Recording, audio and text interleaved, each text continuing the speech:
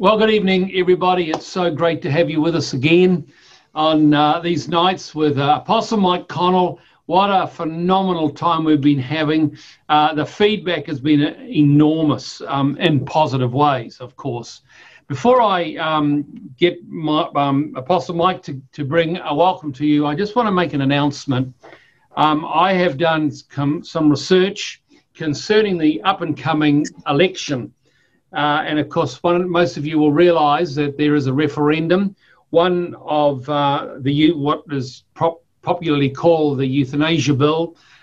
People being able to sort of have their end of life, end their life for whatever reason under sickness, and also whether or not we vote for marijuana. On both of these, we will be playing these on Tuesday nights. But I want to say this. I would advise everyone listening, don't vote on the referendum until you've listened to these two interviews. As an example, I am in the middle of reading the book called The Final Choice by Carolise Trays. I want to tell you, it absolutely is transforming my understanding of what this is all about. In fact, you may not realise that when the medical profession went to the government on this, I think it was close to 100% of doctors are against this bill. And there's lots of reasons, lots of thinking behind it that I didn't understand. And this is absolutely essential viewing before you do the vote. And of course, the statistics and the facts that have been suppressed by our government, that have been suppressed by the media. There was a report done on the issue of marijuana that actually had to get released through the Official Informations Act that wasn't released. And when that did, it is just showing you without any shadow of a doubt which way that you have to vote. I mean, they're just facts and statistics about this that are not being put into the media. And so we need to be thoroughly equipped before we go into the referendum. So please, these things will be broadcast on the 6th of October and the 29th of September, Tuesday nights. I'll be live with Carolise. Aaron, we're going to have to pre-record, but these are going to be essential viewing. But Apostle Mike, thank you once again for being with us. I know that my people have just been loving you. Why don't you just bring your greetings before we get underway? Hey, Brent, great to be with you again. And welcome to everyone who's watching online. It's great to have you with us. And I've been enjoying these sessions and the interaction I have with Pastor Brent. And it's just, I just love what God is doing. And I trust that what we're sharing is just opening your thinking around God's eternal purpose and what is required of us to be fully a part of that. Wow, absolutely, absolutely. Well, Mike, I want to get straight into it because, we just have got to watch our time on these sessions. We only get one question done, it seems. Yeah. Well, there's a couple of things I hope we'll be able to get into, but I want to get down to some of the very important applications and implications of what we've been talking about regarding the kingdom of God. And I want to address in particular, to start with, the most important understanding. And it's really a truth that I know that for a lot of Christians would be very uncomfortable for them, which revolves around the loss of reward and ultimately what outer darkness means for Christians. Now, I know we've touched this a little bit, but let's just begin with 1 Corinthians 3:11-15. For no man can lay a foundation other than that which is laid, which is Jesus Christ. For now, if any man builds on that foundation with gold, silver, precious stones, wood, hay, straw, each man's work will become evident, for the day will show it, because it is to be revealed with fire, and the fire itself will test the quality of each man's work. If any man's work which he has built on it remains, he shall receive a reward. If any man's work is burned up, he will suffer loss, but he himself will be saved, yet so as through fire. Now, I know that we've touched on aspects of this, Mike, but we've talked about what we build upon our lives and so on, and the process of testing the fire of God. But I just want you to unfold that with just a little bit more clarity And in particular, verse 15, where it says, "I'll suffer loss, but he himself will be saved, yet so as by fire." Have you got any thoughts to share on that to start with? Yeah. Well, the context of it all is Paul is talking about building. And he talks that we are God's planting, also we are God's building. So the reference then is to what we're building and how we're building. And so he says, for every person to become part of the building of God, we must have a foundation laid. That's the revelation of Jesus Christ. Our initial response to, by faith, receive him and receive a standing with God as a child of God, not by any works we do, but solely on the work of Christ. Ephesians 2, we're saved by grace through faith, not by works, lest any man should boast. So it's totally the work of Christ that positions us in the family of God. Now, what's required of us is that we grow or that we build our life. So he uses the picture of a child growing to sonship, full sonship. We'll discuss that in the later passage, Romans 8. And in this one, he's using the imagery or the metaphor of a building. So a foundation is laid, unseen, hidden. Now we build our life. And so God is wanting us to be built. What is he building? He's building us into the image of his son, Jesus Christ. So there is a building work that we become intentional. And then there's a work we do serving the Lord. So notice now, as he's going there, he talks about the options of how we might build. We can build with different materials. We can build wood, hay, stubble, which always is symbolic of human effort, human motivations, which have self at the center of it. Yep. So building with wood, hay, stubble refers to the motivation. Notice what he says, for each one's work will be made clear, for the day will declare it. It'll be revealed by fire. The fire will teach each one's work what sort it is. So what God is looking for is not just the work, but the nature of the work. What is the character of the work?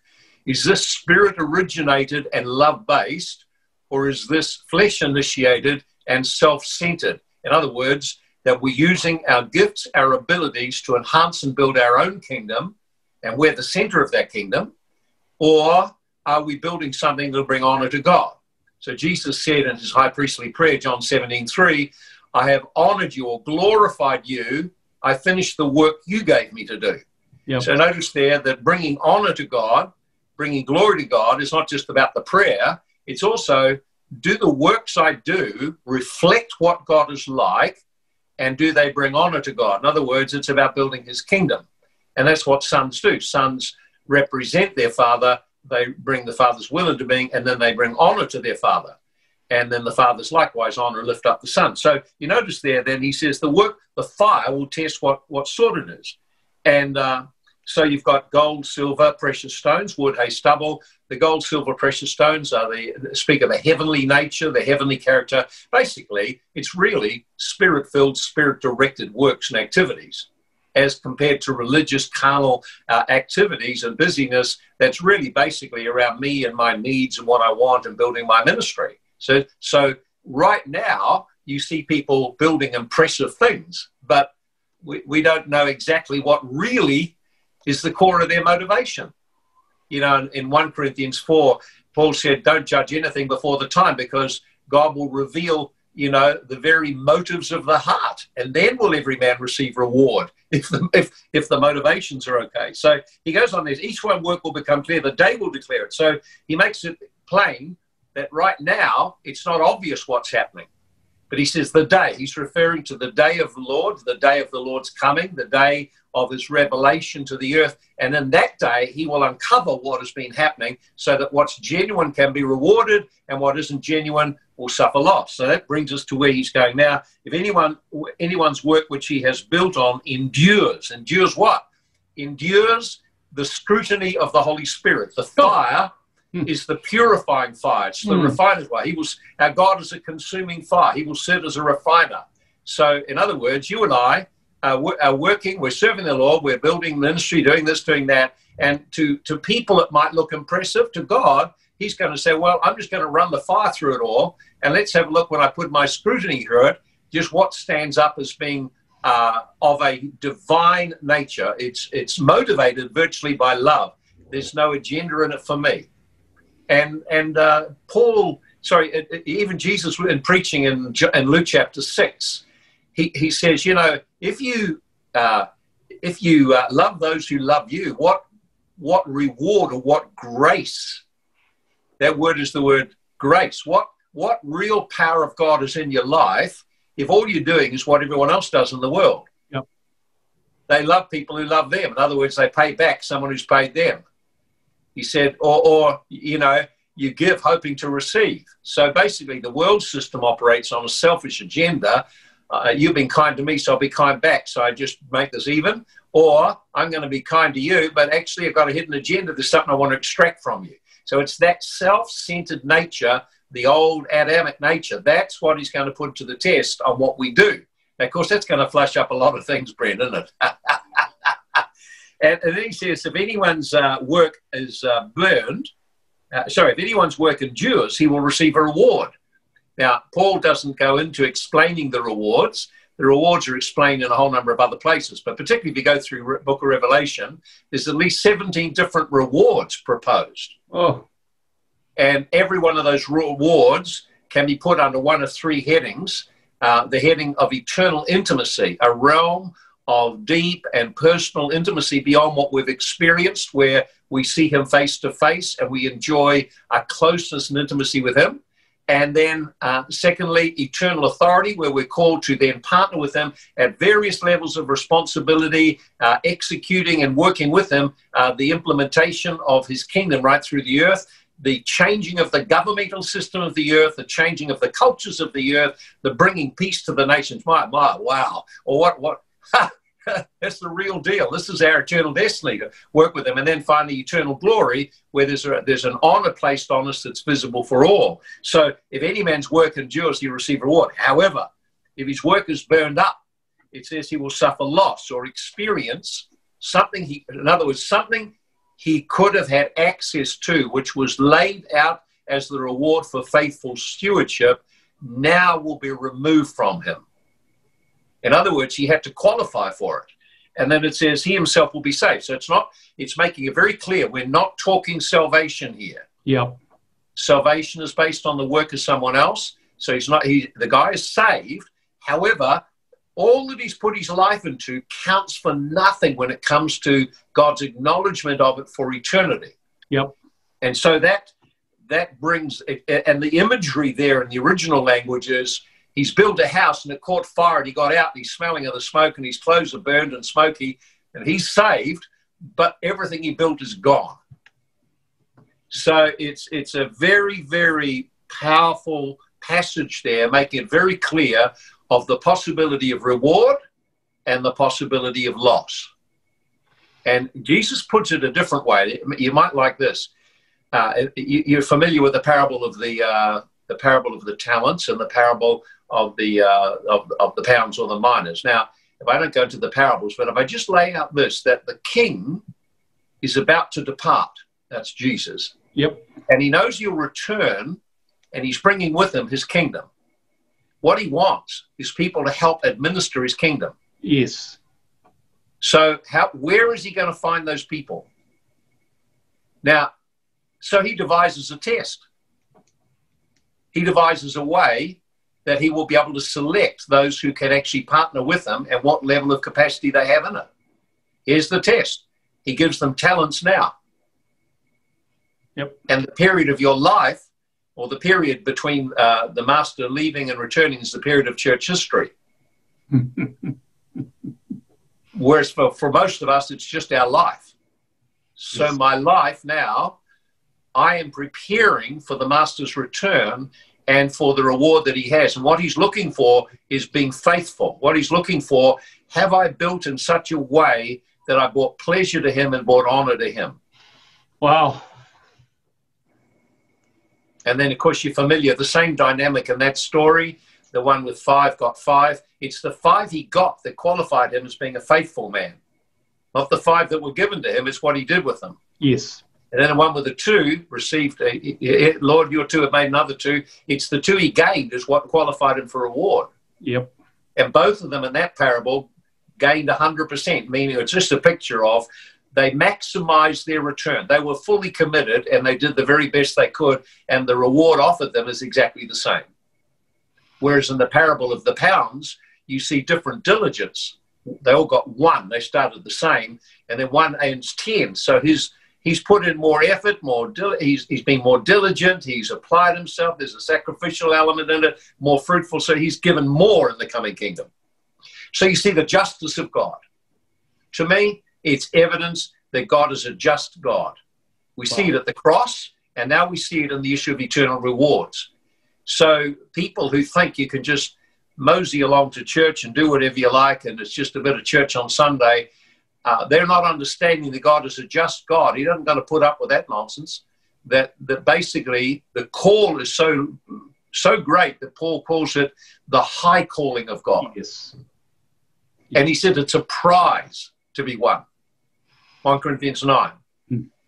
And that prize, and he said, I'm not even sure I'll make it. Yeah. After all we've done. I know. It's quite horrifying. It's a bit scary, Brett, isn't it? Yeah. Mike, I can imagine a person listening to this is they're going to get stuck on, okay, this being true. You made the statement, the core of their motivation. And I would think that the obvious question a person must ask themselves is what I'm doing, is it motivated by the right principles or not? Because that's going to determine whether I lose or gain a reward. How does a Christian evaluate whether they have got a godly, true, kingdom-orientated heart motivation, or whether actually their motivation is just completely screwed up? I say probably the fruit of what their ministry is will give one evidence of it. Yep. Because you can't bring good fruit off a bad tree. Yep. And the fruit of the Spirit is the fruit not just of trying hard to be a good boy. It's actually the fruit of being surrendered and yielded to the Holy Spirit. It's all to do with being led by the Spirit, to having a life surrendered to the Holy Spirit and learning then to listen to Him and follow Him. I think it also requires diligence, that we don't just settle for what we've received in the past. We've actually got a hunger for God and to be current in the hour. So that's why all the warnings are watch and pray, watch and pray, watch. Well, you're going to watch what's going on in your life, watch what's happening in your ministry, watch what the Spirit of God is doing. Be sensitive, comes about through a prayer life. Now, how can I know what's in my heart and motivations? I don't think anyone knows truly what's in their heart, but the Holy Spirit does. He searches the hearts of man. He's able to divide asunder. So I think if we will give the Holy Spirit permission now, rather than wait to the end, like, David's prayer, search me, O God, try my heart, see if there be any wicked way in me.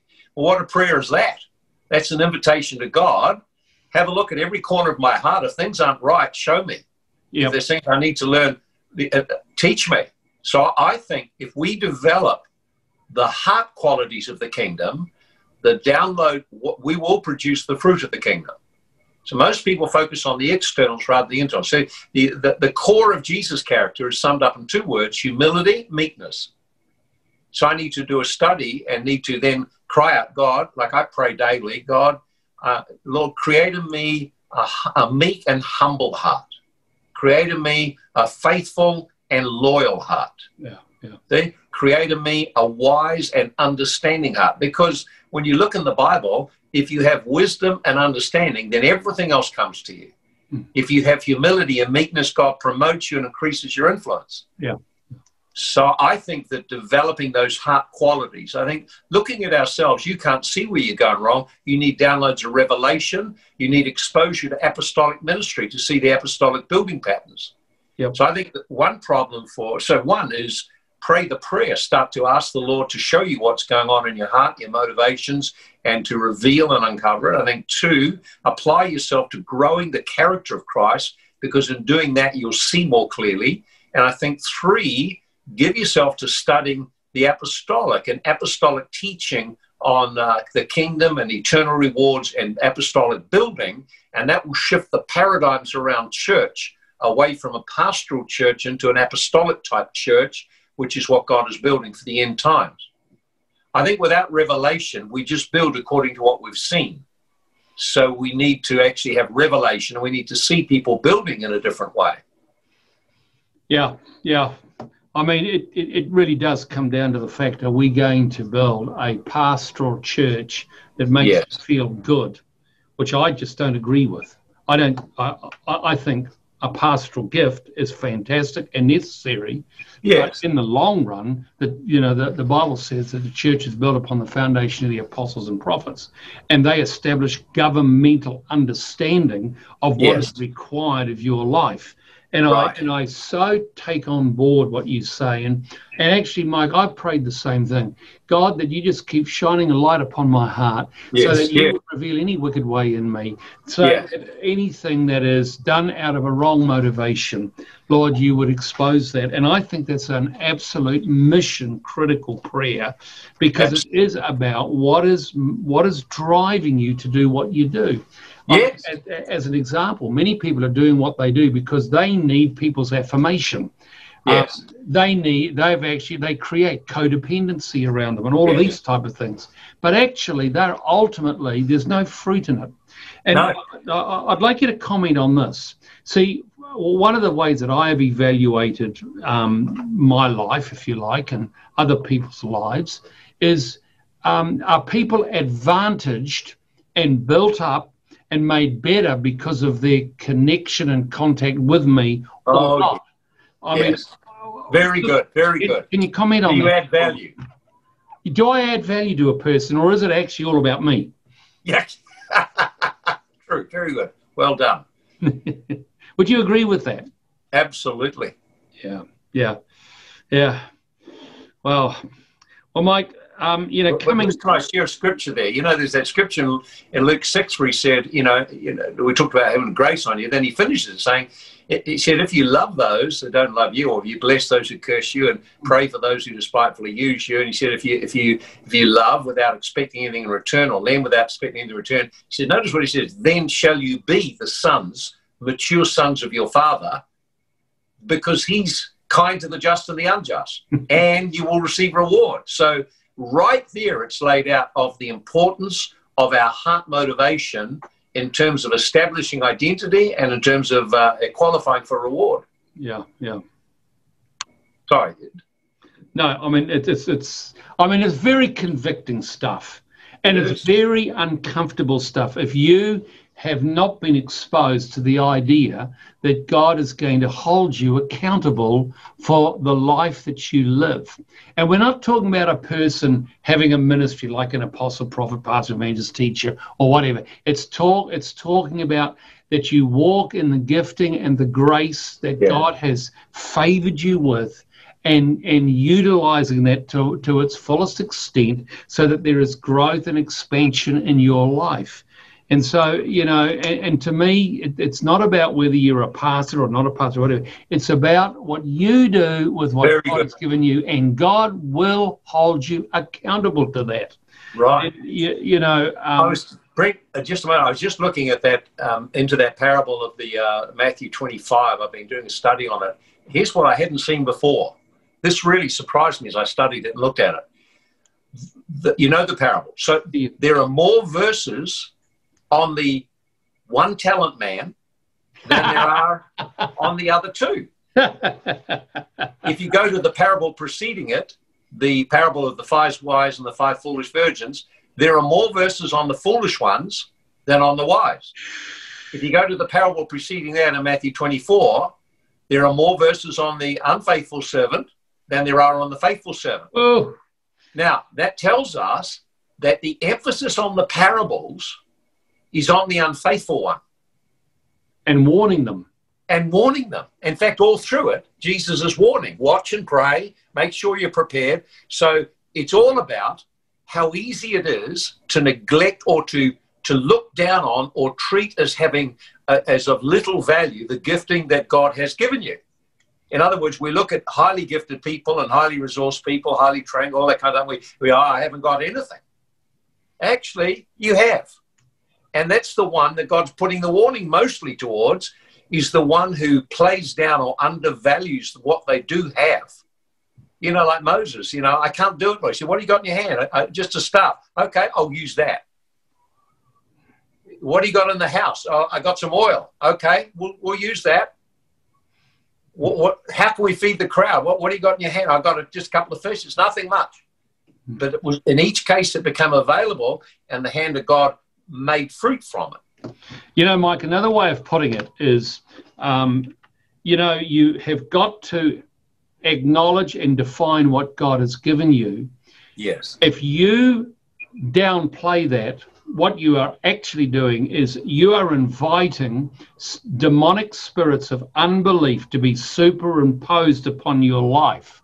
Whereas if you acknowledge what God's given you, no matter how small it is, you Yes. are inviting the spirit of faith, the anointing Yes. of faith to come around you. In other words, you superimpose upon the little of what you've got with faith. Yes, God's given this, and that gives us a platform for growth and expansion.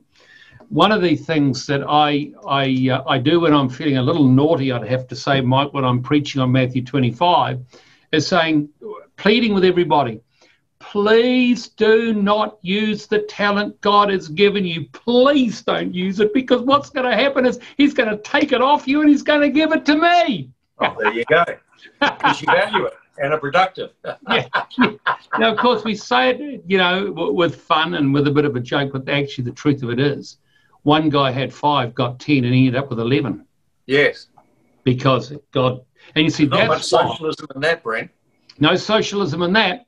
And that's why you have these mega ministries, these super powerful ministries, when actually we were all meant to be that. But actually what I see is that there's a whole lot of talents that have been taken off people and given to these guys, because who's going to use the talent? Yeah.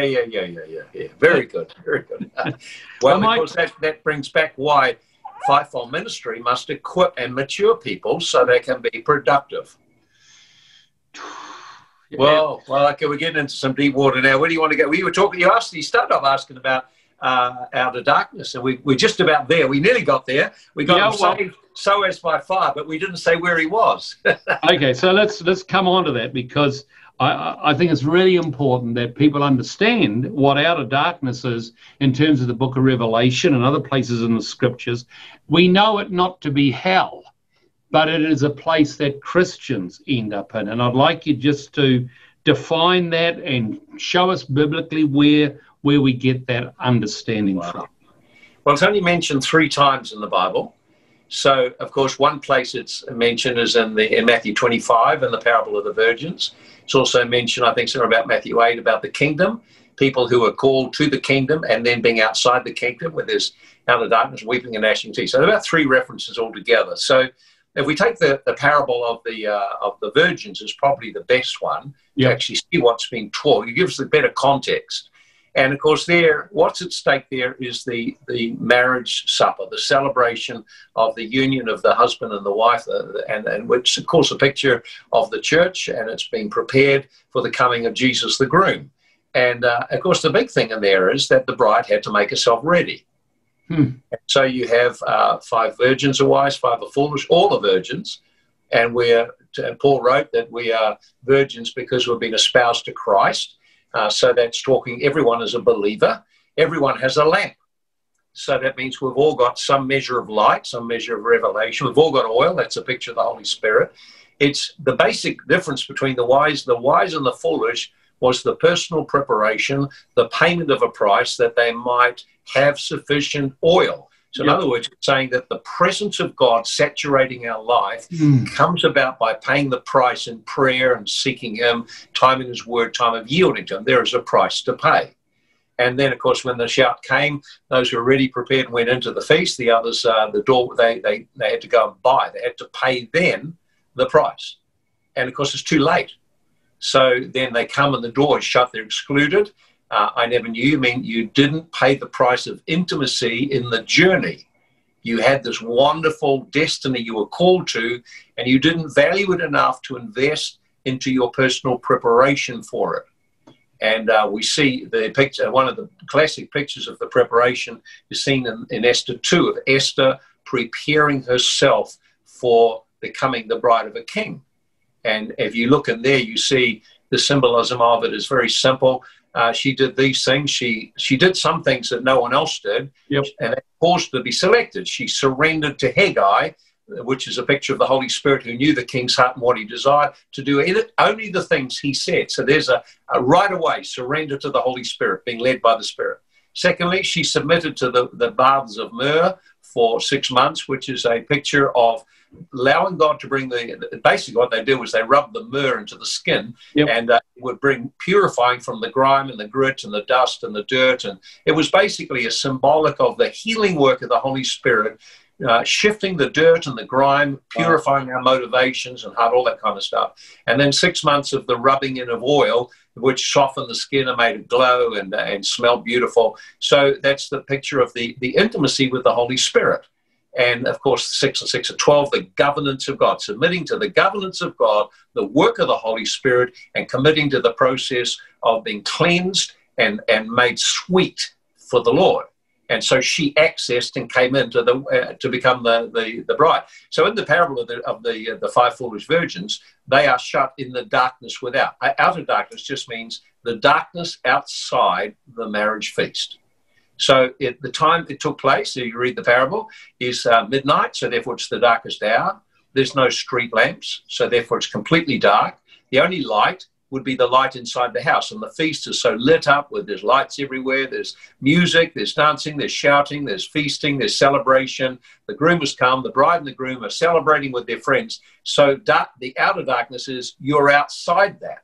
You can see it happening, but you're outside of that. And so when you compare being in the house, which is full of light and celebration and joy and gladness, you are outside of that, and therefore you're in the darkness outside the celebration compared to the two. It's just a way of comparing that compared to this to that, that's light, this is darkness. You're suffering loss. You're experiencing loss of what could have been yours if you were wise and prepared, but instead were foolish and wasted the course of your life. Very similar to the parables that follows. It's acting wisely with eternity in mind, or acting foolishly with what's short and close up in mind. And so the darkness without is being excluded from the marriage feast, being excluded from the first resurrection, being excluded from the glory of sharing in Christ and establishing his kingdom in the earth, are being excluded then from a deep, intimate partnership and friendship with him, and being excluded from the honor that faithful service would have brought. Hence, weeping and gnashing of teeth, which is just like a colonial, like an expression that they would understand sorrow and anger and frustration at yourself that you wasted those opportunities. It's frightening, isn't it? It is. That one's, yeah, frightens me. It gives you the fear of the Lord. So can we just take a moment to think about the millennial kingdom, the 1,000-year reign of Christ? Because fundamentally what I'm picking up on what you're saying is that they will be excluded because they don't get raised in the first resurrection. They are excluded from the establishment of the millennial reign of Christ on the earth. And of course, following that will be a second resurrection, and then eventually the whole of the earth and the universe rolled up, and then a new heaven, new earth. But we're really talking about the whole thing of Christ is coming back.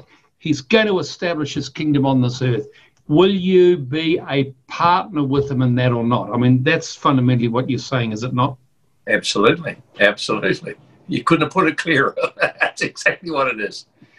And so that's where the area of difference comes among many Christians. There are some who take the position that the first resurrection has already happened. They just consider that when you got saved, you're resurrected. But Paul rebuked Hymenaeus and some other guy because they were preaching that doctrine. Yeah. He rebuked them and cut them off. They were preaching that. Paul constantly refers to the fact that the first resurrection was a prize to be won. So, for example, Philippians 3, he said, I count all things but dung for the excellency of the knowledge of Christ, that I might win him. So why would he say win Christ if it was already sure that he had everything? Yeah. he has a portion of Christ. He has a portion of what God has promised. Like we're sealed with the Holy Ghost, which is the down payment of the fullness. We don't have the fullness. We have a down payment of it. And so he then says, and then he talks about in Philippians 3, if I just look it up right now for us, and I'll read it exactly so I don't try to say things that aren't there. And but the wording of it's free. He said that I might know him, verse 10, and the power of his resurrection and the fellowship of his sufferings, being conformed to his death. So he's now talking about the process of maturity, intimacy with him, experiencing the power of his resurrection and the fellowship of his sufferings. The fellowship of his sufferings means something that we share in common. Jesus was rejected in his life and his ministry. As we wholeheartedly follow him, we face rejection, misunderstandings, and we go through some of the sufferings that he went through, and we can share around those common, like soldiers in a common battle. You've got battle stories to share, fellowship of his sufferings. I think we got a few of those. Yeah, heaps of them. Scars all over. And being conformed to his death. So you notice that there's a conformity. His death was one of surrender and obedience to the Father. So what it's saying is this is all about the maturing process. If by any means, now the statement, if by any means leaves it possible, I may not get there. You know, if by any means, Acts 27, if by any means we set out on the ship, if by any means we might get to that place, they didn't get there. They were shipwrecked on the way. So if by any means I might attain to the resurrection from the dead, and that's the word ex anastasis, the out from resurrection, ek necron, from the dead. It's the first resurrection. Not that I've already attained it, nor have become perfect, but I press on to take hold of that which Christ Jesus has laid hold of me. So he's very clear. Twice he states that it's a prize, and twice he states that he hasn't got it. But at the end of his life, he then affirms. So right there when he's writing this, he's not sure he's going to make it, but right just before he's martyred, he says, obviously at Revelation, I finished my course, I've run my race, I fought the fight of faith, I've kept the faith, henceforth is laid up for me the crown of righteousness. So at the very end of his life, he knew he got it. So he's saying very clearly here, this is a prize to be won. Now, I don't think that a lot of believers understand this whole thing of the maturing process of God and the necessity of it. It's like, and you shared with me a scripture before in Romans chapter 8. So perhaps we could even look at that if you want to go there, or if you want to talk a little bit more just around that first resurrection. Well, before we get to Romans 8, see, I'm looking at Philippians 3. And of course, you missed out verse 13 and 14. I'm reading from the New American. Brethren, I do not regard myself as having laid hold of it yet. But one thing I do, forgetting what lies behind, and I mean, let's forget about all the people that have hurt you and offended you and stop carrying those into your present and future. Reaching toward what lies ahead, I press on toward the goal for the prize of the upward call of God in Christ Jesus. Let us therefore, as many as are perfect, have this attitude. And if anyone has a different attitude, God will reveal it to you. I mean, it's black and white, isn't it, Mike? It's black and white. It's basically saying you are meant to be pressing on toward a goal. It's a prize. It's the upward call of God in Christ Jesus. And Paul didn't really know whether he had attained it or not, but he was holding out for attaining to it. And, I mean, what does that say to us? Yes.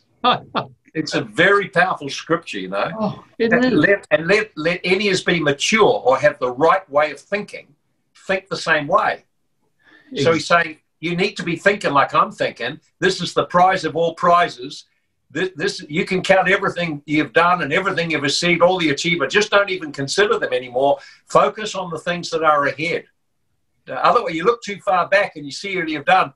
Well, you know, you're going to say, oh, I have done enough now. I can rest. I can retire. How about that? I can retire. Lord Jesus. Oh, man. Yeah, listen, RIP means retired in peace. Before then, you've got a work to do. You've always got an assignment to do. We don't quit because we're getting older. So let us be of the same mind. In other words, think the same way he thought, that this is a prize, it's worth everything, because it's a prize that's eternal. everything around me is temporal, so I'm going to leave it behind and keep pressing forward. And for me, honestly, Brent, that passage there has kept me through everything. Oh, absolutely. I'm the same, Mike. I mean, Philippians 3 has got to be one of the foundational passages that every Christian absolutely out of. Absolutely. And to miss that, you've missed the essence of what was driving the New Testament church. Yes. Well, they all had understanding of this. Yes, they did. So therefore, there may not be lots of references to it because they taught this as basic teaching. Therefore, it's their foundations of Hebrews 6, the doctrine of resurrection and the eternal judgments. And so this was already laid for people. They understood this. This was their hope. When he talks about the hope, he's talking about this. Yeah. And so he's urging the church on. So he doesn't have to keep explaining it because he's already taught it. Yeah. Whereas the church, as it's got into the 20th and 21st century, is trying to make the message palatable to the taste. Or actually, there's nothing palatable to the taste on this. This is about personal responsibility, accountability, faithfulness, endurance, suffering, laying your life down. And it doesn't matter whether you're a fivefold ministry or whether you're a businessman or whether you're a school teacher or whether you're a person working in the warehouse.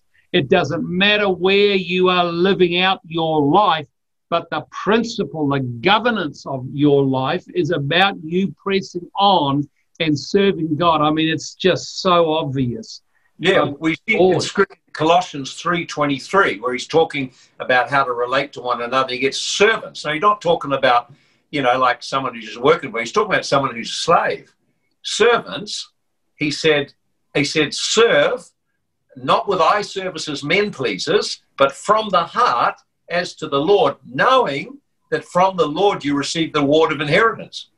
So clearly, there's a message about inheritance and the reward of the inheritance we have as a reward for how we serve. And he's not talking about a big ministry. He's just talking someone working in a Roman household, serving and doing the menial tasks. He's saying, listen, no matter how menial the tasks, and even if you're compelled, even if the person over you is harsh, you keep your heart attitude and make it your act of worship to the Lord, and you qualify for reward. Well, it's Romans 12 in absolute perfection. I urge you, brethren, by the mercies of God, to present your bodies a living and holy sacrifice acceptable to God, which is your spiritual service of worship. Do not be conformed to this world, but be transformed by the renewing of your mind, so that you might prove what the will of God is and what is the good and acceptable and perfect. What is good, acceptable, and perfect. Yeah. So that starts, you notice, in the place of prayer with surrender. Yeah. It's basically restating, or it's another way of putting Jesus' prayer, our Father which art in heaven, hallowed be your name. Your kingdom come, your will be done on earth as it is in heaven. He's saying present your body. Well, the body is what you express your God-given life in the earth. Present your body as a living sacrifice, wholly acceptable unto God. So I do that daily. Present not just my body, my spirit. I start with my heart, because there's the affections and desires, my spirit, the faculties of the spirit, the soul, the mind, the emotions, and then the body to express my life through. And I believe it's a very powerful thing that we present ourselves consciously, every aspect of ourselves, that we can bring pleasure to God and enjoy Him today. When we go on with the verses following that in Romans chapter 12, of course, he talks about two things. He talks about the gifts. Don't think of yourself more highly than you ought, but think with sound judgment. He talks about the gifts that we've got and the use of that service, of those gifts, and the interrelationship that has with the body of Christ. In other words, with other Christians. Yes. Because what that basically does is, guys, we're in this together. But you see, we're many members of a body. So make sure you're in a body, that you're a participator within that body. One of the things that I think is just outrageously dangerous is this tendency, I don't need to go to church. I don't need to be part of the body. I'm okay. I don't need to have all this stuff with leadership and governance and blah and tithing and all the rest of it. And you see, what that person is basically saying is, I am surrendering myself to self and not to Holy Spirit. Because all through, whether it's the book of Corinthians, from Corinthians chapter 10, 11, 12, 13, 14, which is all about our relationship into the body of Christ. He says, you know, you'll have judgment if you do not discern the Lord's body. What's he talking about? The body, you and I, being in relationship together.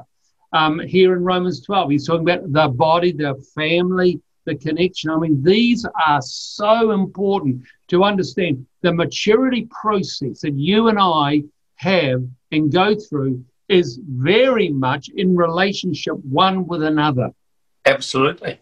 Absolutely. And I think you've hit something very powerful.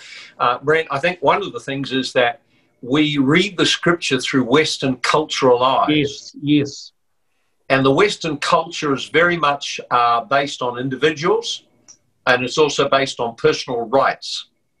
And so the Western culture emphasizes the law, right and wrong, personal rights, and then it's all about me. And so the Western culture is very, very individualistic, self-oriented. And so there's some very good things come about as a result of that, because it gives everyone then responsibility for their own progress in life. However, the Bible culture, the culture of the Middle East, the culture of 70% of the world, is not that kind of culture.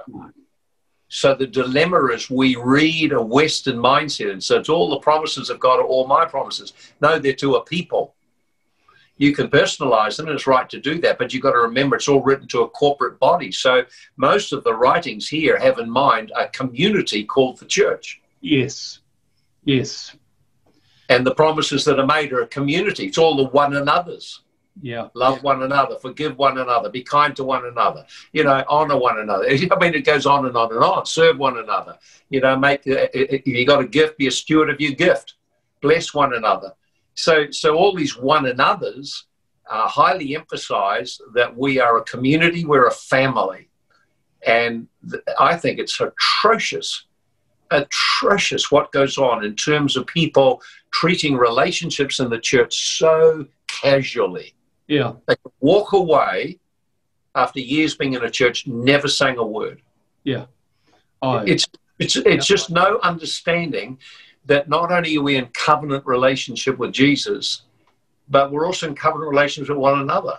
Yeah. That is the nature of the relationship. Yeah.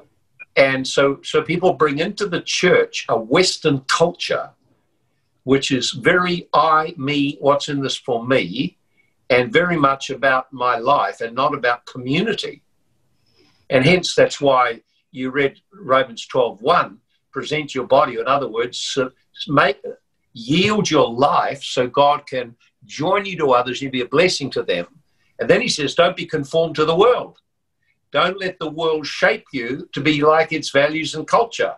Individualistic, what's in this for me, using people, contractual relationships. Oh, man, horrendous. Well, you know, Mike, it comes down to some very gutsy things, like, for instance, I'm going to leave this church because they're not meeting my needs anymore. Now, what an absolutely ungodly, unbiblical, non-kingdom orientation thinking that is. Because actually what happens is, well, if you've grown and you consider yourself as growing up, maybe what should be happening is you should begin to meet the needs of others and minister to others, instead of saying, well, they're not meeting my needs anymore, I'm out of here. And you see, what you do is you break relationship. And that's why when people leave the church without doing it, or leave a particular a group of church, a church or whatever, what they just do not understand that there have been spiritual bondings that have taken place. Yes. And when suddenly someone just ups and leaves, what they don't realize is they have broken a spiritual bond. And that creates huge grief in those that are left. Yes. And you see, so very often churches are full of grief because of the violation of biblical relationship principles. Very true. Very, very true. And it is absolutely tragic and here's the bottom line.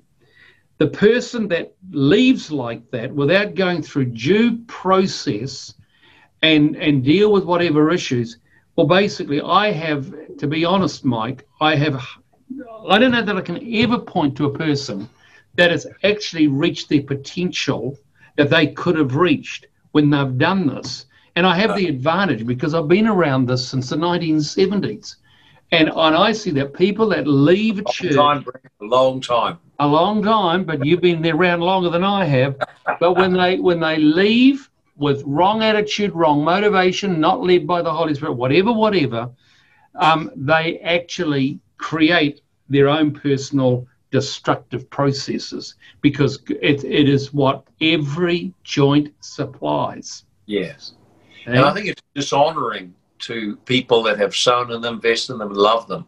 Yeah. And what it does, what's of great concern also is not just the damage it does to relationships and the disheartenment to others, but also it's the next generation. They're giving a message to the next generation that my commitments don't really matter, that honoring the house of God is not important. Yep. And so what I have observed over years is many people that left, and it's okay to leave if you're leaving by revelation, not by reaction. Many people who've left by reaction, we see that they lose their kids to the world because kids read the message the parents are sending that this is not important, that God's family is not important. Whereas when Paul is persecuting the church, Jesus says, "Why do you persecute me?" I don't think people see that when we mistreat fellow members in the body of Christ, we grieve the Holy Spirit and we are treating Jesus the way we're treating them. Then we want him to bless us and do every kind of thing. I think those breaches are some of the most painful wounds because often people don't realize them.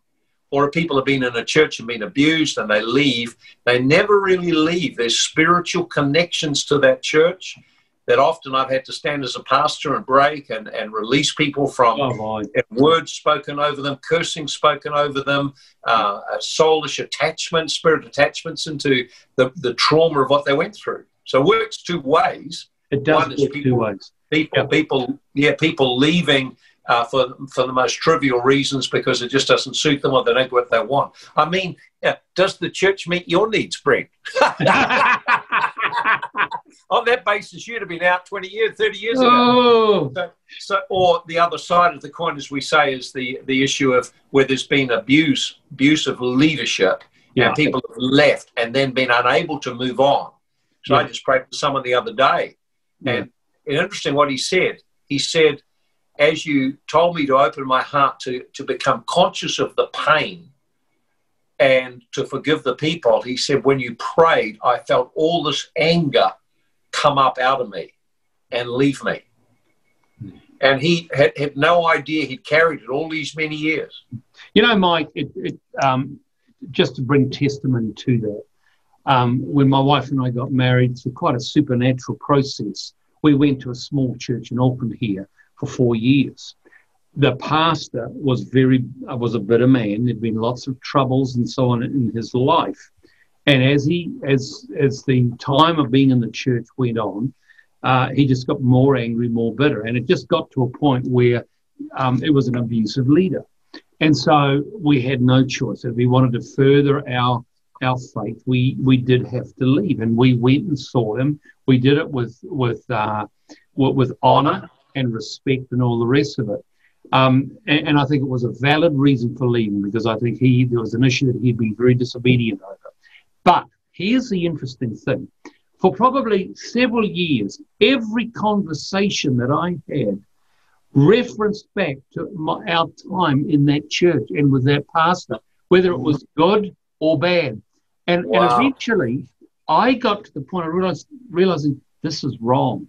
It's like my subconscious and my spirit is still connected back then. Now, I didn't understand, Mike, what I understand today, but I knew I needed that connection to be broken. And so I went to the pastor that I had at the time and I told him about this. I said, please pray for me. And you know what, Mike?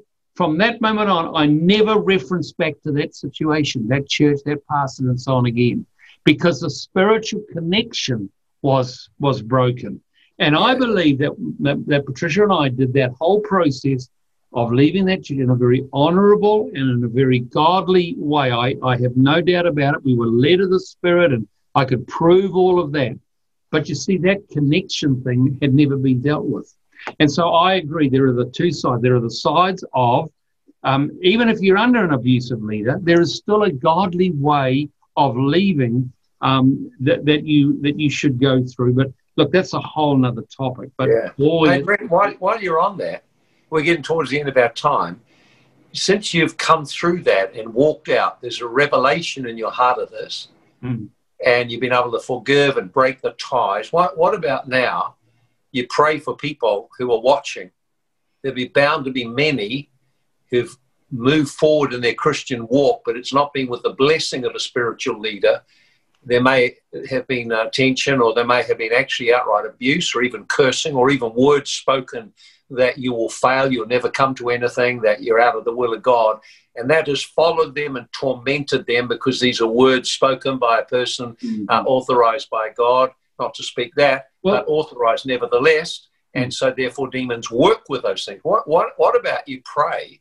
Well, before I do that, let me say this to you. When the Saturday that we spoke, we went and saw the pastor and his wife, and we honored them, said, but, we feel that God's called us to go. We got home about half an hour later, and there was one of the elders of that church outside our house. He yelled and screamed at us till the point where the neighbours all came out on the road to see what was going on. And my wife said, quickly, get inside before he beats you up. Can you believe that? See how they love one another. Mike, I think, you are right. We're sort of 3 or 4 minutes away from our hour. And we still haven't got to the question I want to get to. We'll get there. We'll get there next week. But we don't want to hurry it. We don't want to hurry these things. Look, I think it's great you've got the questions there, but I think one of the values of what we're doing is allowing the Holy Spirit to just fill out what he wants to talk about. Yeah. And look, I agree with you. We've suddenly tripped into this whole issue of spiritual bonding, the effect that, negative experiences in church life. And I absolutely agree that a lot of people have had to leave churches because of spiritual abuse. But I'm going to say this. People use that as an excuse for not dealing often with issues. And it's very careful that one understands what are the true signs of spiritual abuse, rather than using spiritual abuse as an excuse for you to be independent, rebellious, and doing your own thing. Well, that's the Brent I know. But we do go through these experiences, and they do reveal, some of the things. Here's a great perspective. Joseph was abused by his brothers, terribly abused and betrayed and sold into slavery, and then suffered about 13 years of abuse and trauma and whatever. And when he spoke to his brothers, he said, you meant it for evil, but God meant it for good. It was not you who sent me here. It was God who sent me here to be salvation to you. So he had faced the pain and the trauma. He had moved past forgiving to seeing how God was using the situation to shape him for his destiny. And I think it's tragic when people are abused in church. There's no a way to minimize or to excuse the trauma of it. It's a gross misrepresentation of the Father. It's destructive to the person who experiences it. But our journey doesn't have to end there. We can make a decision to lean into a Father who loves us and not just forgive those who've done it, but allow God to bring into our life a grace that we can bring blessing to others who are free. Well, otherwise, you use it as an excuse to rebel, be independent, not commit, not do this. Basically, you've allowed the other person to continue to victimize you for the rest of your life and steal away your inheritance. What I decided to do from my experience was And I know it was God that we went into that church for various reasons, no question. But whenever I reflect back on it, and to people who may have known the church and known the pastor and all this, I say this: God sent us there, and we learned some amazing things. Absolutely. And here are some of the things that we got out of that church I don't believe that I would have got from anywhere else.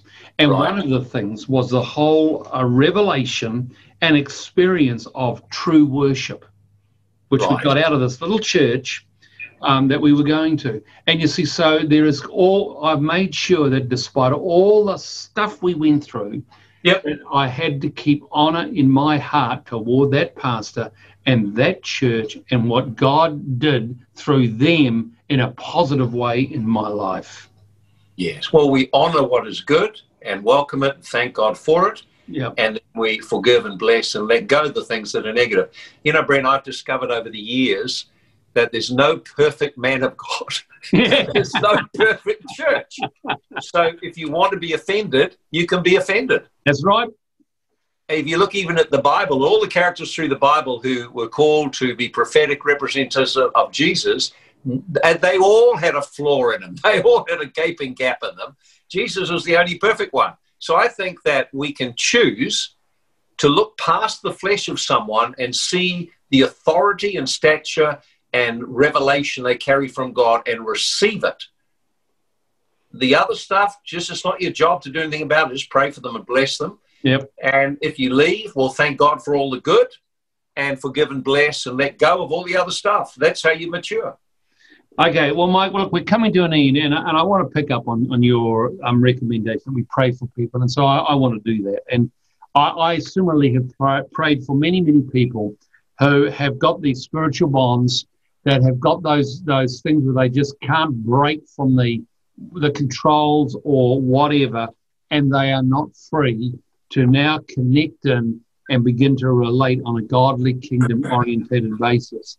And so for those of you who are listening to this tonight, I want to pray for you. As I have prayed for hundreds, if not thousands of people in a similar vein, that the ties and the controls on your life would be broken, and that God would set you free to be able to connect in without carrying the indignation, the offense, or the whatever it is. Injustice. The injustice. You know, and that is a good word, because injustice is actually something we have to face, and you've got to overcome injustice. It's part of the maturation process. So, Mike, I'm going to pray, and then I'd ask you to finish off praying for everybody on this vein. So let's just pray. Thank you, Jesus. I want to suggest to people right now, if you feel that you need to have a spiritual bond broken, just put your hand in a symbolic way on your stomach right now. Yeah. Amen. Thank you, Lord. Now, Father, in the name of Jesus, I pray for each person that is recognizing the need to have this broken, these connections that are negative, that, Father, maybe they're because of abuse or injustice or just misunderstanding, whatever. Father, in the name of Jesus, I take authority over those connections, and I loose them from every listener right now in Jesus' name. We sever the tie that binds. Amen. We loose people right now into the freedom of being a son and daughter of God without carrying, Father, the difficulties of the past. Father, just cut off right now the illegal bonds and controls in people's lives in Jesus' name. Thank you, Lord. Thank you, Lord. Thank you, Lord. We just speak right now to every spirit, every word curse spoken over you as you departed the church. Words of failure, words of walking out from the will of God, words concerning your children, words concerning your finances. But in the name of the Lord Jesus Christ, we stand on behalf of pastors who have abused you. And we bring this sin, this abuse of leadership responsibility, this misrepresentation of the heart of God our Father, this abuse of power and authority. And we declare it to be sin, grievous sin, not only against you, but against the Holy Spirit. Yes. We bring this sin to the cross, Father, we stand as pastors, representing the pastors and spirit and leaders who have done these things. And we repent on their behalf, and we bring the sin to the cross, asking, Lord, not just to forgive the sin, but cancel the power of every curse that is spoken and uttered, every misrepresentation that has been made and the gossip behind their back. We ask all of it be silenced. We ask, Lord, that in the realm of the Spirit, you would now forbid all demonic assignments that have been initiated against people because of these activities. Now we speak to you in Jesus' name. I command now every spirit of curse, the curses of death, the curses of failure, the curses of poverty, I break them now. I break them out. The curses of rejection, the curses of abandonment, the curses of abuse, we break them now. We command the spirit of trauma. I command you to release people now in Jesus' name. Thank you, Jesus. Now we stand as spiritual fathers, and we decree blessing over you. We bless your life. We bless your ministry. We bless you in the things of the Spirit. We bless your finances with success and prosperity. We bless you with creative ideas. We bless your marriage. We bless your children. We decree the Spirit of the Lord is upon you. Arise, shine, your light has come. Today we decree a new day beginning in your lives and ministry. We release the prophetic anointing over your life. We activate it in Jesus' name and call forth a fresh revelation from heaven in your life and journey. In Jesus' name. Amen. Amen. You know, before we close, look, I know that there are some people that are listening here tonight that you need further help in this regard. In fact, there's a person here, it was around about 21 years ago. You were in the very type of situation, and as we were talking about this and started to pray, and I just saw you had your fists clenched, you were shaking with uncontrollable anger, and you actually need some further help. And you know, we've got ways to help you, and some information will come across your screen or in the chat room, where you can text, I think it's 5860 hello or prayer or something, I'm not sure, but you'll have the details there. And why don't you do that? And we have people that would be able to help you. Very good. Just to get help on this. Anybody else? Just have a look in the chat part of this broadcast or across your screen, and you'll have a number to text, ask for prayer, and just, I think you text the name prayer, and we are ready to help you to get free from these things. Pastor Mike, what a phenomenal night this has been. I'm just so grateful. And we are fully intending, I know you're with me on this, to continue down this track. And I'm going to start next week with Romans 8. Sure, we get to there. But I have Romans 8 open here. I was expecting you to talk about it, and we just didn't quite make it. No, I was watching the time, and I'm thinking, we got 20 minutes to go. Maybe we could start it up. But no, we're going to do other things. No. Mike, this has been absolutely outstanding. Thank you so much. Look forward to being with you next Sunday night. And we just share the word of God together. God bless you. It's a great joy. Love being with you. Thank you for the honor of just being a part of this and sharing with people. God bless. God bless.